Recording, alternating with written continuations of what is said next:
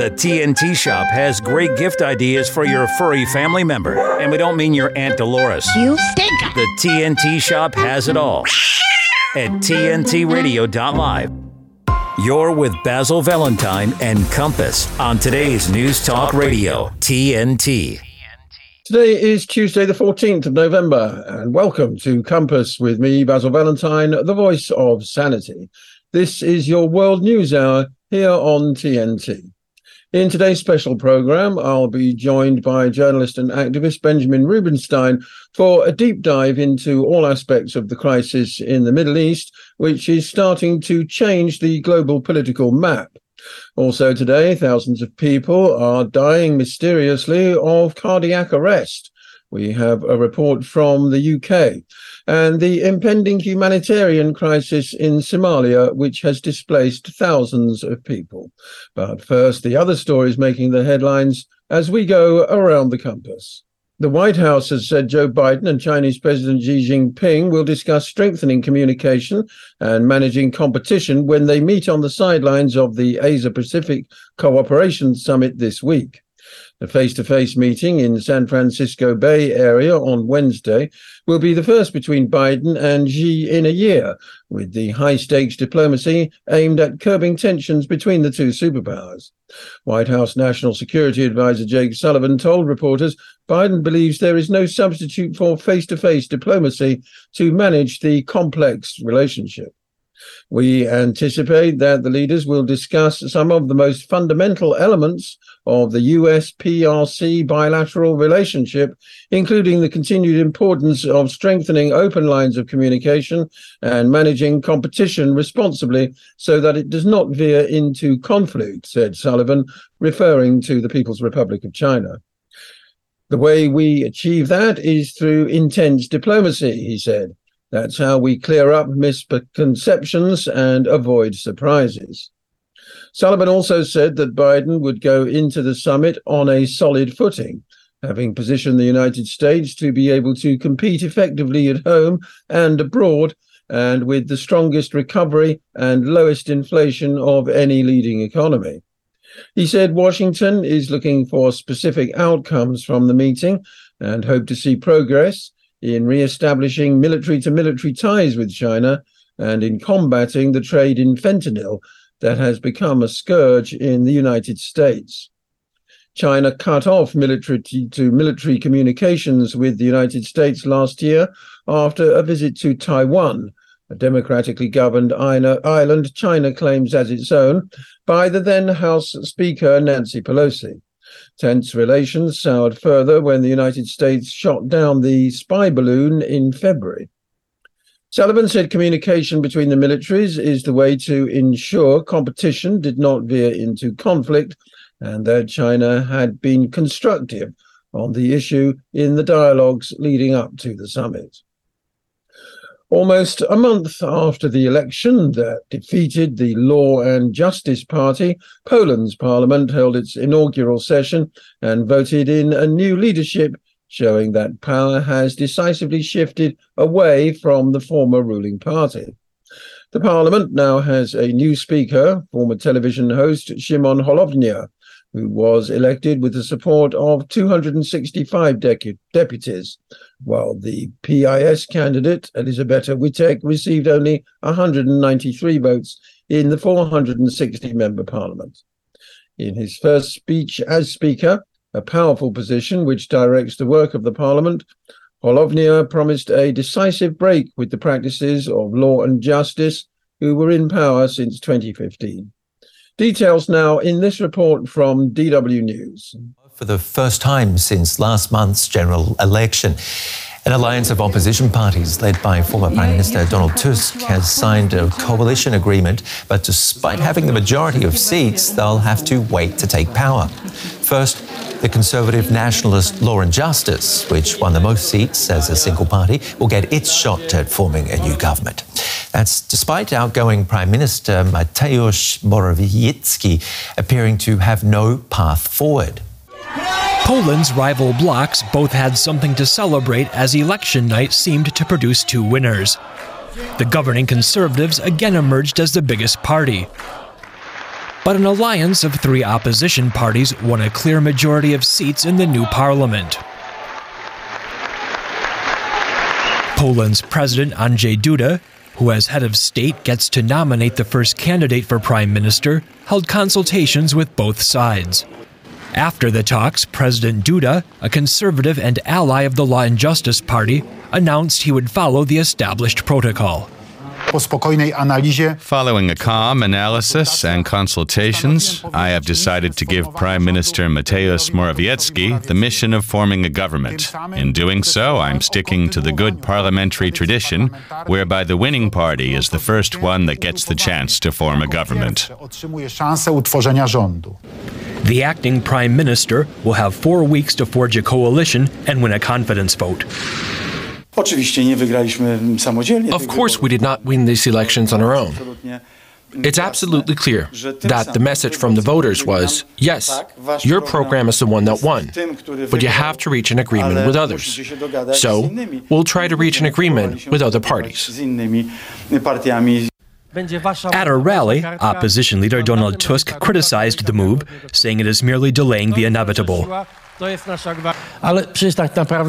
The president knows perfectly well it might still be possible to play for time, but it's a waste of time for Poland. The conservatives might still try to steal something during this time, but we will be watching very carefully.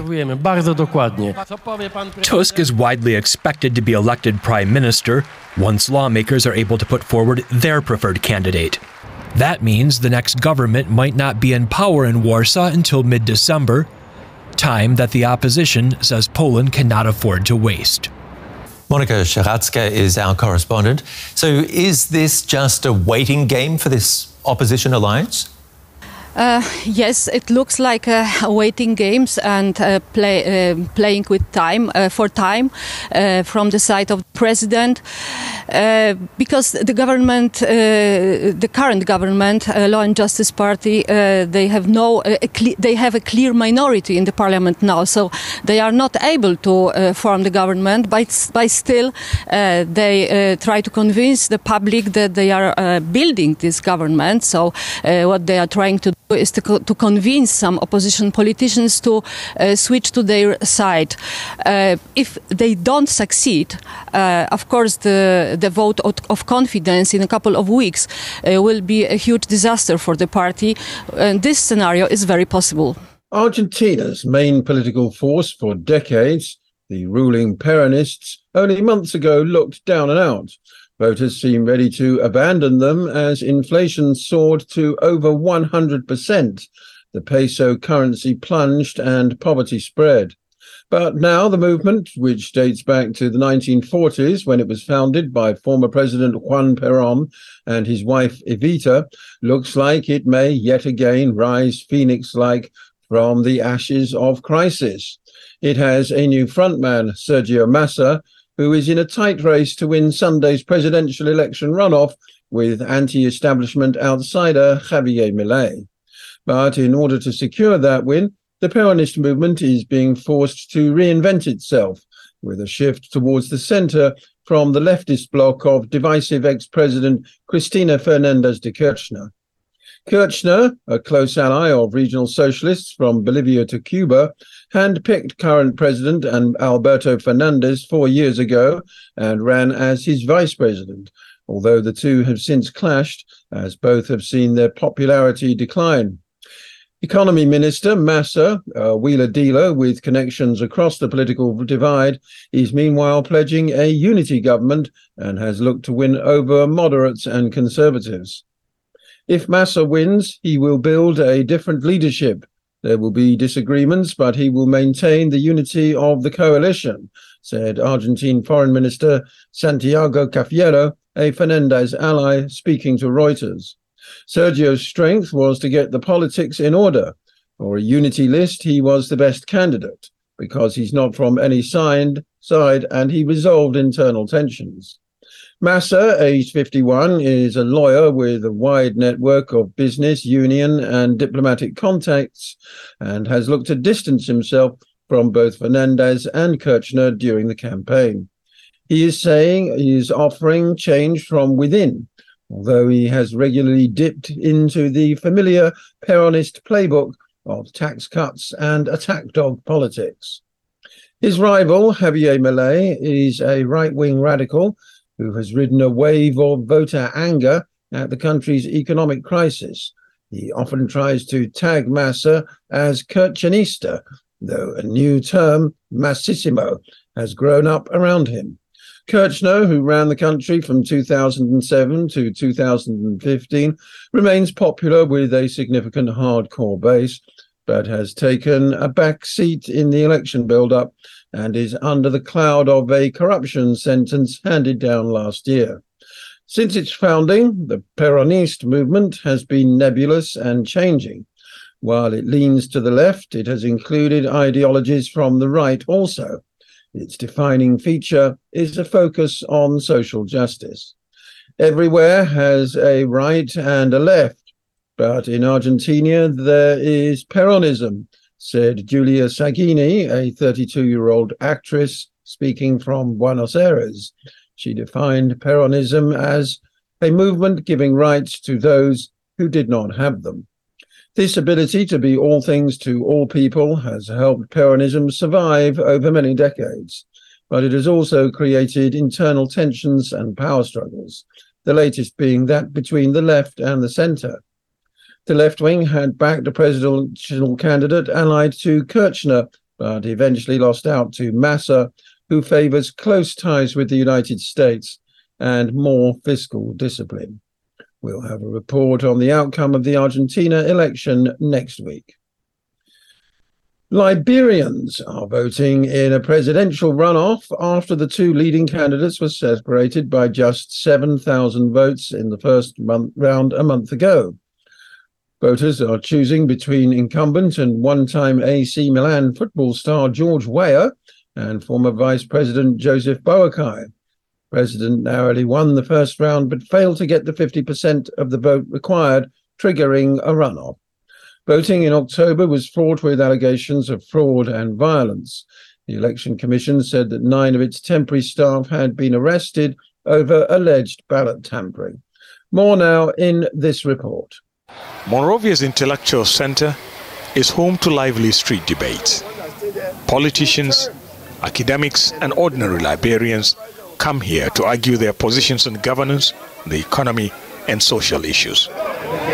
It's a place, Emmanuel Azango says, why people vent their frustrations without having to resort to violence. He says the country is on the wrong track. The fundamental issue here is security is very paramount. You got bread and butter issues. Many Liberians we spoke to say they are worried about violent confrontations in the coming weeks and months. One of the main challenges facing the president is healing the division among Liberians. The campaign season has been particularly heated and violent. This has prompted fears of conflict in a country that has yet to fully recover from a civil war that killed about 250,000 people. Analysts say reforms and fundamental changes are needed to tackle the numerous problems.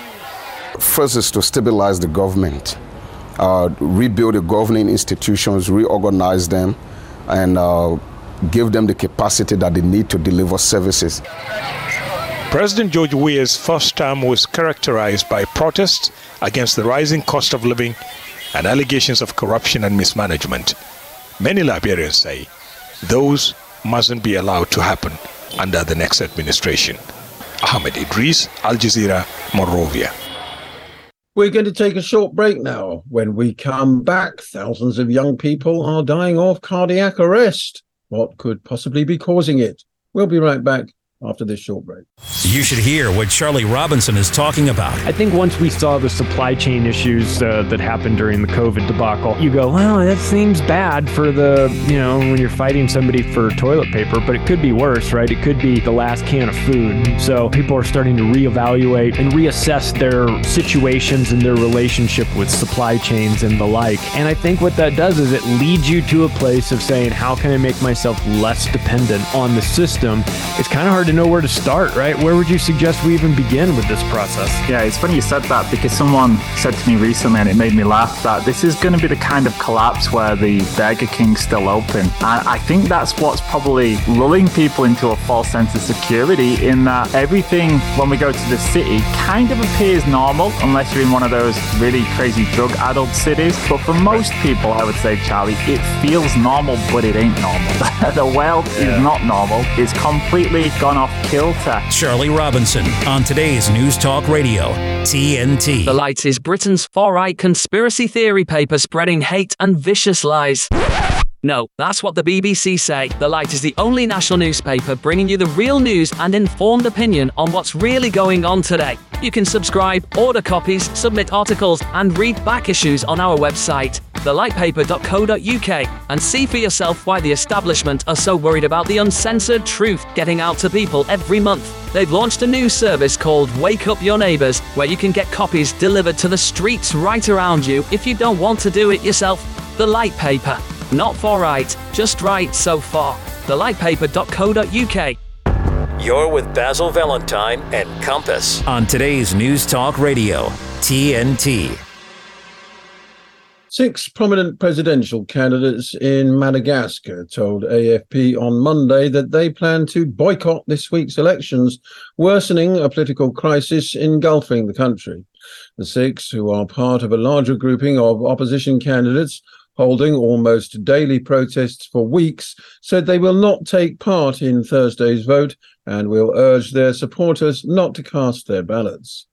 We will call on people not to go and vote, said presidential hopeful Mark Ravalomanana, 73, one of 2 former presidents to join the call for a boycott.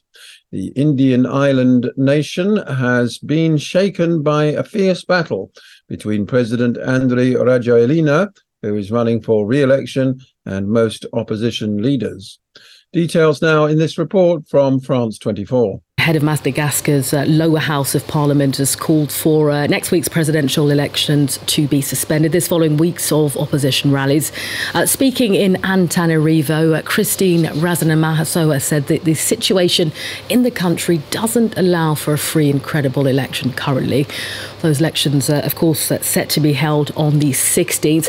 Madagascar's laws do not provide for the suspension of a vote, and any such decision would require government approval. Have a listen. We will move forward in stages to achieve objectives.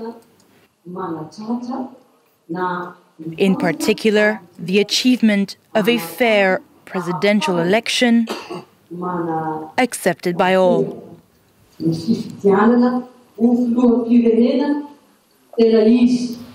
Also in Africa, floods caused by torrential rainfall have killed at least 31 people in Somalia. Various parts of the East African country, including Hiran State in the centre and Gerdo region in the south, have been affected. Since October, floods have displaced nearly 500,000 people. Water has also caused extensive damage to infrastructure. The lives of some 1.6 million people in Somalia could be disrupted, with the rainy season set to last till December. More now in this report. Mina Addo was displaced by flash floods twice this year from her home in the agricultural town in central Somalia. She now resides in an IDP camp for internally displaced persons, or IDPs, outside Beledweyne. Life, she says, is not easy, and just maintaining her dignity in such a tough conditions is a challenge. I was living in an IDP camp in Beledweyne when flood waters swept away our shelters. We relocated to higher ground here. As you can see, we don't have proper shelter, no food and even water, as well as latrines. We call upon the Somali government and its partners to provide urgent assistance. The situation is no different for her neighbor. Hussein Ali says the weather is very changeable, with temperatures extremes, and there are constant struggles with public health and sanitation. We have been here for about 10 days with no water and latrines. It's very hot during the day and very cold and rainy during the night, so we request help from non-governmental organizations. Despite efforts by the Somali government, several towns are still underwater, and there seems no hope for the rains ending in the immediate term. However, the humanitarian mission continues, despite frustrating logistical problems. The National Disaster Management Agency, in coordination with UN agencies, has dispatched rescue boats to Luke, which is one of the most affected areas. We are also planning to provide food, medicine, as well as mosquito nets. But delivering the supplies via road transport is becoming a challenge because of the heavy rains. Somalia is not the only country in the region being affected by this global weather phenomenon known as El Nino.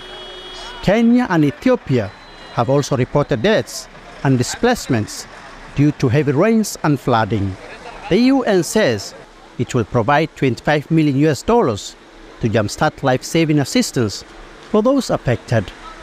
Somalia is considered one of the most vulnerable countries to El Nino and climate change.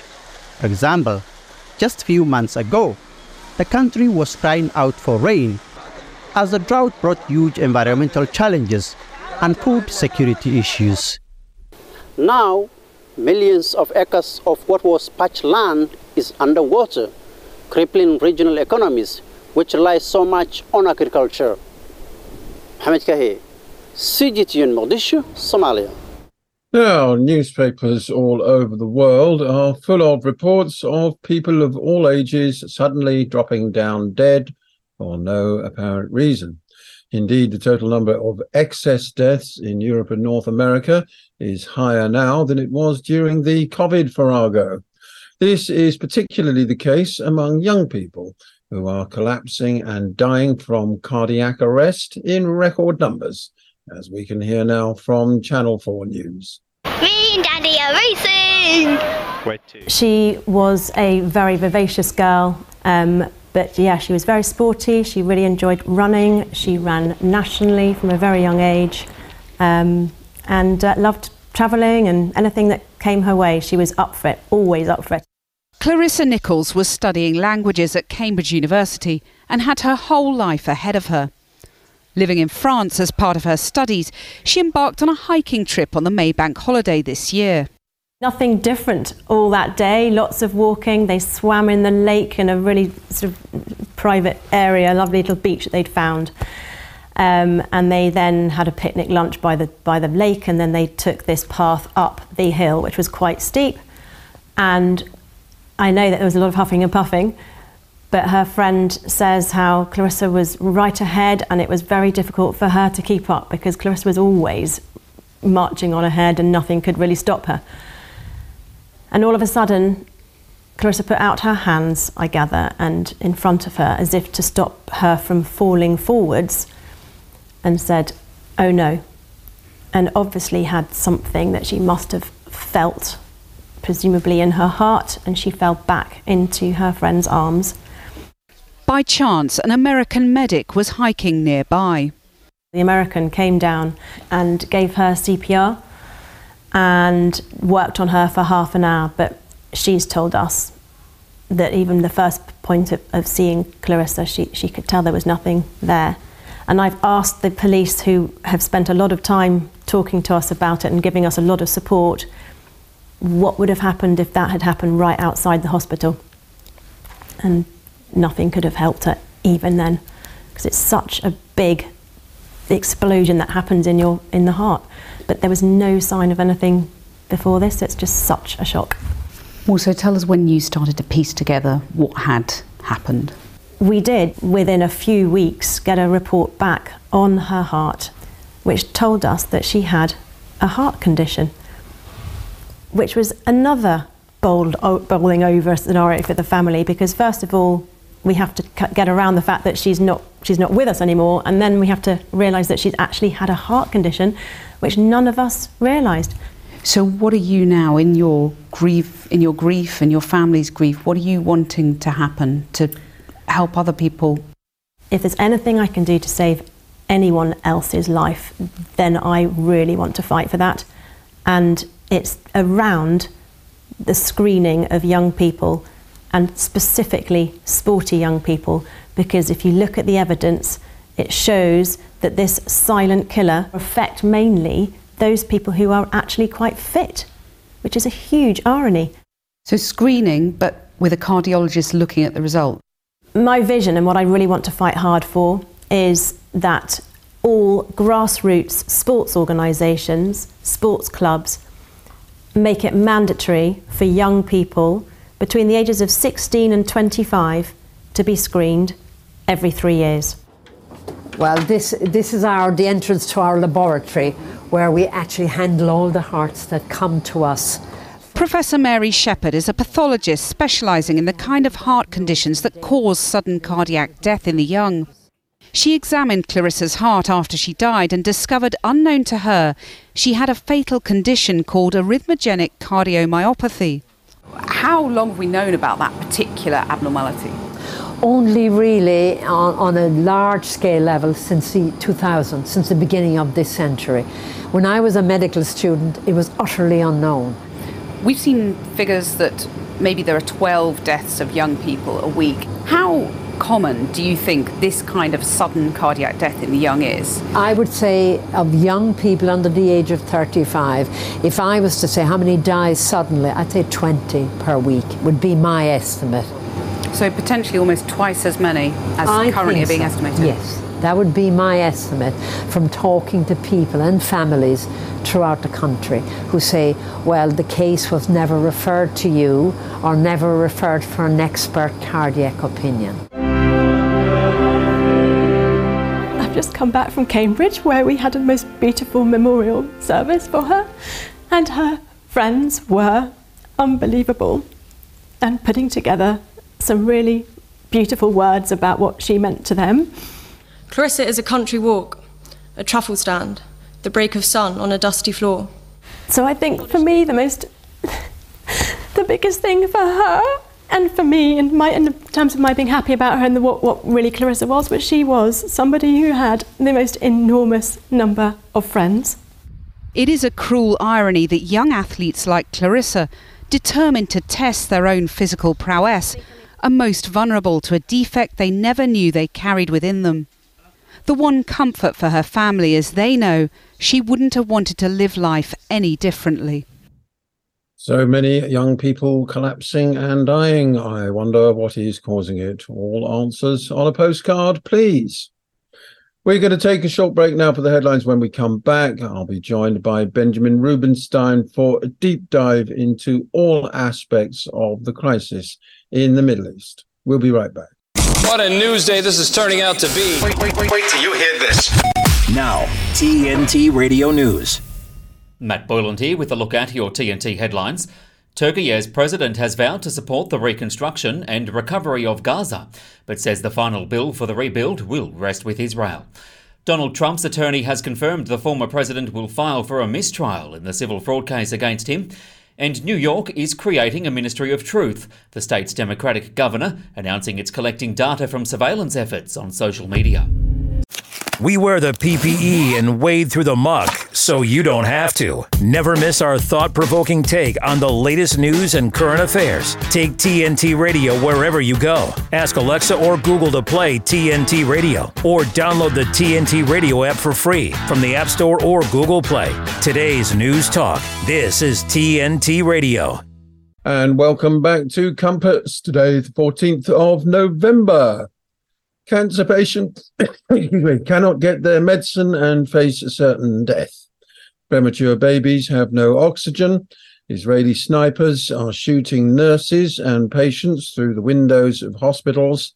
The World Health Organization says 22 of the 36 hospitals in Gaza are non-functional due to lack of fuel, damage, attacks, and insecurity. The situation is absolutely appalling. I've seen video on social media of devastated streets with corpses lying around amidst the rubble. Joining me now to discuss the current situation and how the political map is changing as a result is journalist and activist Benjamin Rubenstein, who joins me from Central America. Welcome back to Compass, Benjamin. Thanks for having me again, Basil.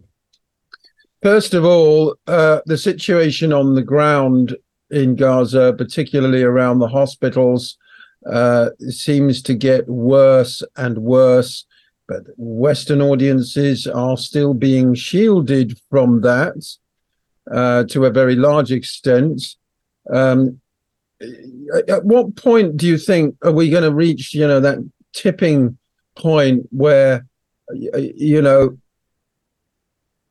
news agencies and Congress and, houses of parliament in Britain finally put their hands up and say, this is enough? Because we're seeing sort of biblical / World War II scenes of carnage and destruction that are the worst in my lifetime. Yeah, well, I think public opinion has shifted quite a bit. I just saw a poll that showed something like 80% of Democratic voters support a ceasefire and 56% of Republicans. And it's clear that the sort of overtone window has shifted in what mainstream media is and isn't permitted to say by the security state. That being said, the tone in Congress and in Parliament seems not to have shifted very much. And remember, these are the people who supported the 1 million to 2 million deaths in Iraq and Afghanistan, wars in Yemen and across the Middle East. These people have no soul, effectively. They have no empathy, and they're completely controlled by the Zionist lobby, AIPAC, J Street for the quote-unquote progressive Zionists.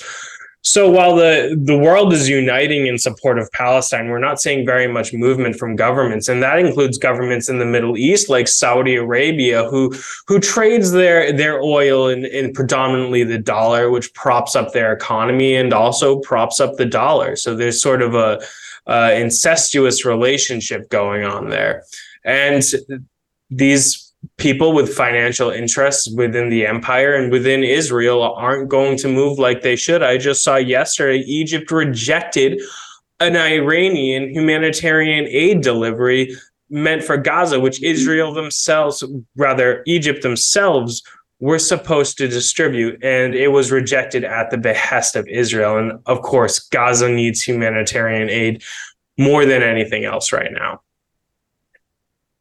Yes, we've got sort of parallel realities coexisting in the political sphere. One where politicians like the Spanish minister Ione Belarra and one Belgian minister have spoken up and said Israel is committing genocide. The President of the United States and 2 of his cabinet ministers are being sued for failing to prevent and aiding abetting genocide. This, the filing from the New York Civil Liberties Group, the Center for Constitutional Rights. So we're seeing sort of tectonic plates shifting, really, with on the one hand, the endless mantra about Israel's right to defend itself, seemingly regardless of what it does, how many children are killed, the total lack of proportionality on the one hand, and then people who realize that what's going on are war crimes and calling them out as such. So it's a unique situation, really. In the past, politicians have sort of been able to mollify the situation and make excuses which are bought by the general public more readily. But Caitlin Johnston pointed out in a post on X that public dissatisfaction with wars only ever goes up over time once people realize the horror and often the lies and malfeasance that took us to war. The Iraq war enjoyed goodness knows why, but enjoyed a lot of support in the early days. That fell away, of course, when there were no weapons of mass destruction and 1 million people were killed and all the rest of it. In this case, there is already tremendous public dissatisfaction with what's going on, and that's only likely to increase. And it means that for many people, I would even say for the majority of the world's population, Israel is now and always will be, if it continues with its present constitutional arrangements, a rogue state, a pariah, and will be isolated from the rest of the international community.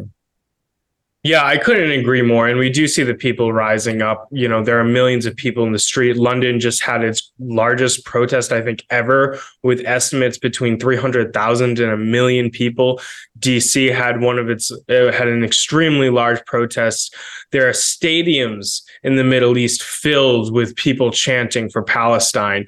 And in the past, yeah, they were able to sort of sweep this under the rug, but the brutality of the current onslaught is worse than anything we have seen in living memory for most of us. Perhaps the first Nakba itself was equally as bad, when 750,000 people were expelled from their land and massacres happened across Palestine. However, 5,000 or more children in just a few weeks is something, any human can get behind, saying this is not okay. You know, we're seeing images daily of children just being massacred, of families, and it's totally intolerable to the average everyday person. And so people are upset. And the Iraq war, the Afghanistan war, people have fatigue in the United States. When we pulled out of Afghanistan, it was a shameful moment in American history. And when we went into Ukraine, everyone was riled up because Russia invaded Ukraine. But now they're tired of it. And now everybody knows where Israel gets their weapons from. And they're tired of that as well. They don't want another war.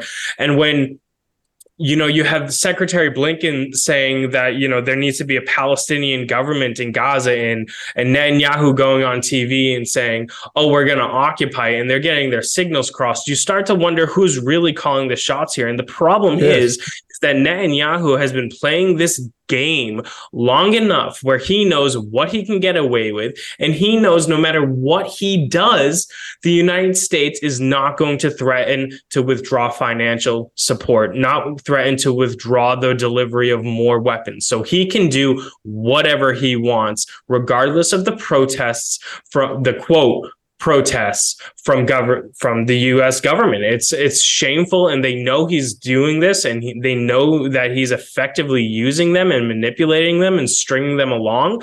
I think there was a private recording of Trump basically saying he got played by Bibi Netanyahu, and he's been doing this for decades. So I do believe that Israel is becoming a rogue and a pariah state. I mean, they go against UN rulings, and the world is turning against them. The people of the world are turning against them. And it's only going to be so long until some governments start to switch their position, because the situation is becoming intolerable within their own countries. You have people protesting outside of embassies, mass people taking over the streets. And so, if Israel doesn't move towards an actual solution for the Palestinians and being open to an actual solution for the Palestinians, they're only doing more damage to themselves, really. And I don't know if this is a two-state solution. Some people say that has already failed with the Palestinian Authority. I don't know if this is a one-state secular solution, or even a one-state sort of Islam-oriented solution, sort of like we see in Iran. That also is a possibility. There are numerous possibilities. It could even be an international sort of government controlled by the UN or mandated by the UN. Yes. The solution is up to the Palestinians who are fighting for their survival. Yes, a very interesting point you make, that Blinken and Netanyahu don't seem to be speaking from the same hymn sheet at the moment, which is quite unusual, really. Blinken has said he wants the Palestinian Authority, who nominally run the West Bank, to take over in Gaza. In terms of long-term solutions, the only ones coming out of Tel Aviv are ethnic cleansing. And that is what is happening de facto on the ground.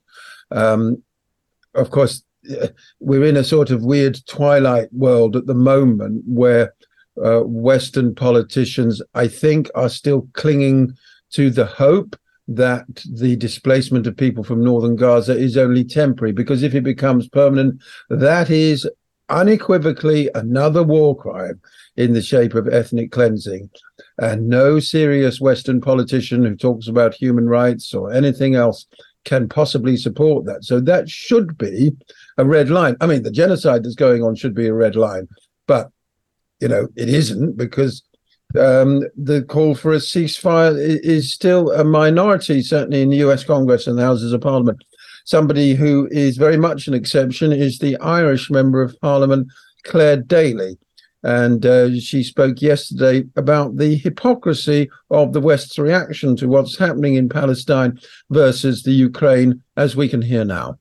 I think it's quite astounding when we look back and think that this time last year there were members of the European Parliament coming in screaming and roaring, demanding that the International Criminal Court would be involved to investigate Russian war crimes. The buildings and the streets of Europe were lit up with flags that we stand with Ukraine. It was almost as if there'd never been a war in the world, that what was going on in Ukraine was so horrific they had to condemn it. They all had to drape themselves with this issue. And what could we do, and could we do more? And a year on, and we're in the situation now in Gaza where we have genocide actually openly declared and carried out, where the numbers of civilians slaughtered and murdered in 30 days in Gaza exceeds the civilian death toll in Ukraine, and that is met with silence. This is something which has been noticed by millions of European citizens who are absolutely horrified, some of whom actually believed the propaganda that when Europe stood with Ukraine, they were standing for democracy and for peace and so on. Now they see that that mask has completely dropped, and that has taken a lot away from a lot of people who believed that Europe was better. So I honestly think, I didn't believe that, by the way. I felt that their position on the Ukraine war was to engage in a NATO proxy war for geopolitical interests against Russia. That sadly has been proven to be the case. So, but for many people, this is quite shocking that they have sided with a genocidal, ethnic cleansing apartheid state who proudly carry out massacres of innocent civilians, particularly children. And I honestly don't think that the European Union will recover in the minds of loads of its citizens, but critically, the nations of the world will not be lectured anymore by Europe about rule of law, democracy, human rights and standards. That day is gone now. It's just an awful tragedy that it's come at the cost of the massacres that are still going on in Gaza. That was the Irish Member of the European Parliament, Claire Daly, and she's absolutely right, Benjamin. We're seeing, huge, permanent, I think, changes in public perception of their political institutions, which was already at a low ebb even before this, but people now are looking at the likes of Ursula von der Leyen in Europe and Rishi Sunak, who are still welcoming Israeli officials and delegates while this mass slaughter is going on, and they're saying this ain't right. This is off the charts. Yeah, it's always sort of a breath of fresh air to hear her speak. It's interesting that these governments will talk about genocide, right? They'll use the term genocide, and they'll always, use it in reference to Ukraine or even in Xinjiang in China, which was not a genocide, and Ukraine was not a genocide. The policies can be questioned, but they weren't genocides. But they will absolutely refuse to use the term genocide in relation to Israel and Gaza. And the interesting thing is that, they'll go on about, how we have to have a humanitarian pause. They're afraid to use the term ceasefire because they don't want to offend their AIPAC donors. That's right. No, interestingly enough, I'm glad you brought that point up. There are people emerging on social media groups, I think it's called the Olive Tree Project or something, who plan on publicizing the size of AIPAC donations and related Israel lobby donations to members of Congress, and therefore they cannot be expected to call for a ceasefire if they're being funded by Israel. A lot of this was hidden from the American public in the past. You had the Mearsheimer and Walt famous document, getting on for 20 years ago now, about the power and influence of the Israel lobby. That was all dismissed as anti-Semitism. I mean, 6 weeks ago, if you'd brought up the subject of the financial domination of American politics by the Israel lobby, and I don't think that's an exaggerated term at all, you were accused of anti-Semitism, of course. All the while, people were talking nonsense about Russia interfering with American elections when, very obviously, Israel was interfering in elections more than anybody else. Absolutely. But, that's starting to change. And, unfortunately, the wider Zionist power and money configuration isn't going anywhere in the short term, and they're doubling down. Harvard in particular, the dean had come out and slammed student protesters for calling for a ceasefire, this endless conflation of wanting peace with somehow being pro-terrorist, this sort of nonsense. But just today, I've seen a lengthy letter published and signed by about 70 members of the Harvard faculty, great big long list, which includes a lot of Jewish members of Harvard faculty as well, saying that there cannot be a Palestine exception to free speech, which is something that the lobby have been sort of gradually working towards for decades. You can say what you like about anything. BDS is illegal. BDS is illegal in multiple states. Boycott, divestment, and sanctions against Israel. The support for that movement and participation in that movement is literally illegal in multiple U.S. states. So what does that say about the First Amendment? And I'd just like to say real quick, Basil, that this goes actually deeper than money from AIPAC. It's on a more profound level, because we have to remember that Jeffrey Epstein is widely considered to have been a Mossad agent. His entire operation is widely to be considered a Mossad operation. So it's very likely that many of the people that we see with the most fervent support of the Zionist state, the Zionist entity at this point, all have blackmail on them. I think you're probably right. We don't know that for certain, but, there's a very, very, very murky subject there. But once again, one thing go on. Well, all these people are accepting money from foreign governments. They're foreign agents, essentially, and they should be treated as foreign agents. Yes. The same is the case in the United Kingdom. 40% of the so-called shadow cabinet of Keir Starmer have had funding from prominent Israel lobby supporters.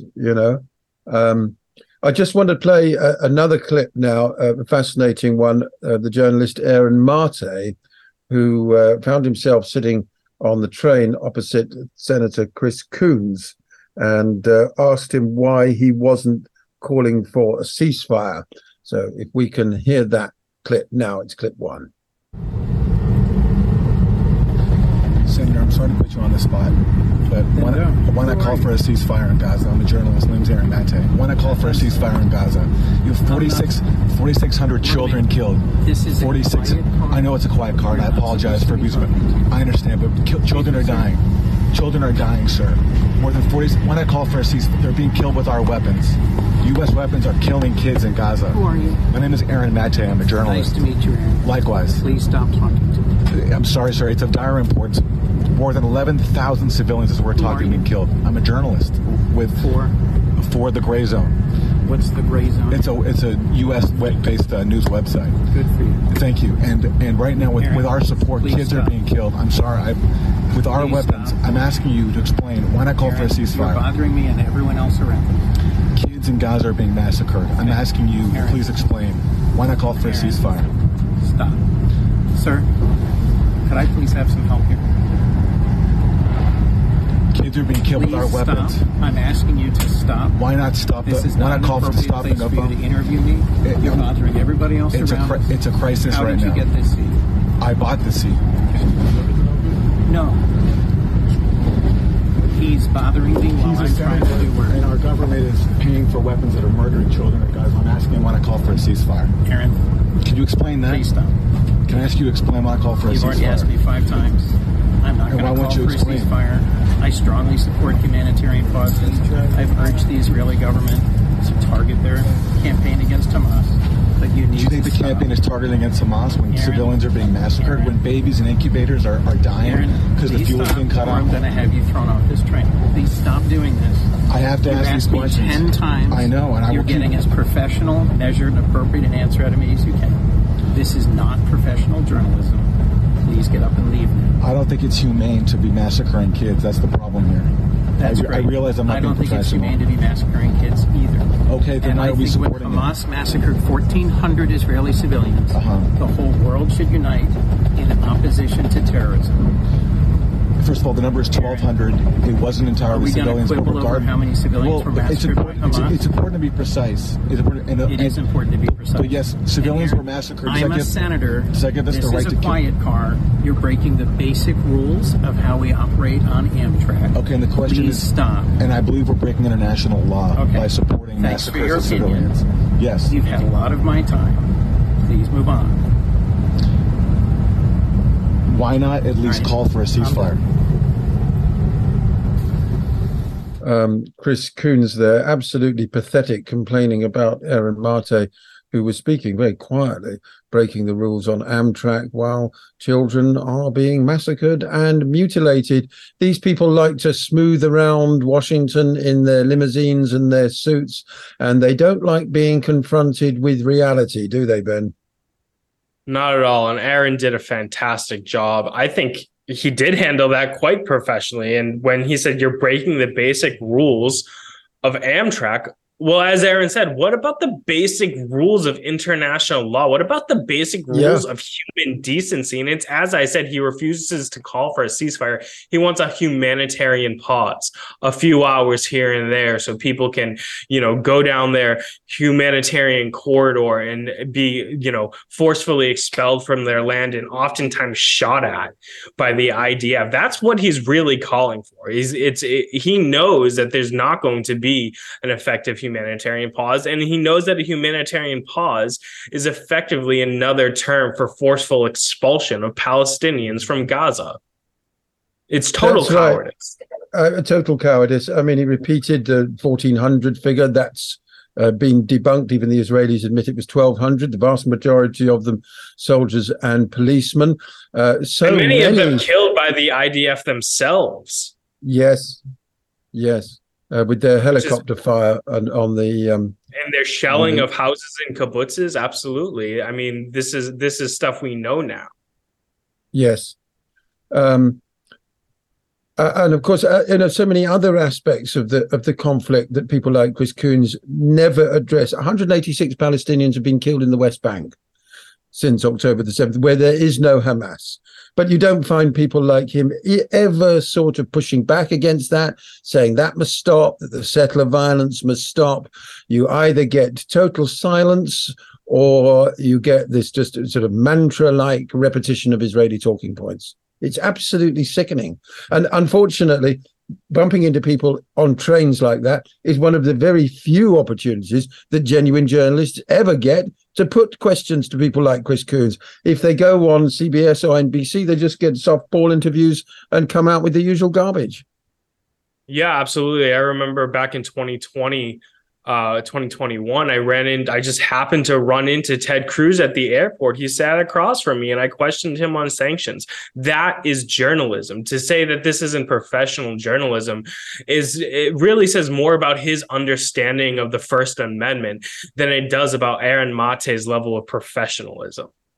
Yes, exactly. I just want to bring us up to date as well with some of the total garbage coming out of Israeli government accounts that they've tweeted and then deleted. There was a video of a fake nurse claiming that Hamas had taken over the Al-Shifa hospital. She turns out to be an Israeli actress. I don't know if you see that one. She's very clearly identified as an actress, wasn't in the Al-Shifa hospital at all. Everything she was saying was rubbish. There was a false claim that journalists had embedded themselves with Hamas on October the 7th. A video with fake captions claiming a crying elderly Gaza woman blaming Hamas for the siege. Graphic assertions of Israeli ownership of all the occupied territories, including Syria's Golan Heights. So that map that Netanyahu produced at the UN. That's been reproduced as well, showing basically the complete obliteration of Palestine. The false claim that Israel is facilitating the supply of human aid to Gazan civilians, the assertion that hospitals and ambulances constitute legitimate military targets. A final word from you, Ben. It seems like every time we see a statement from the IDF, it's a lie. Just yesterday, they put out a very shoddy edited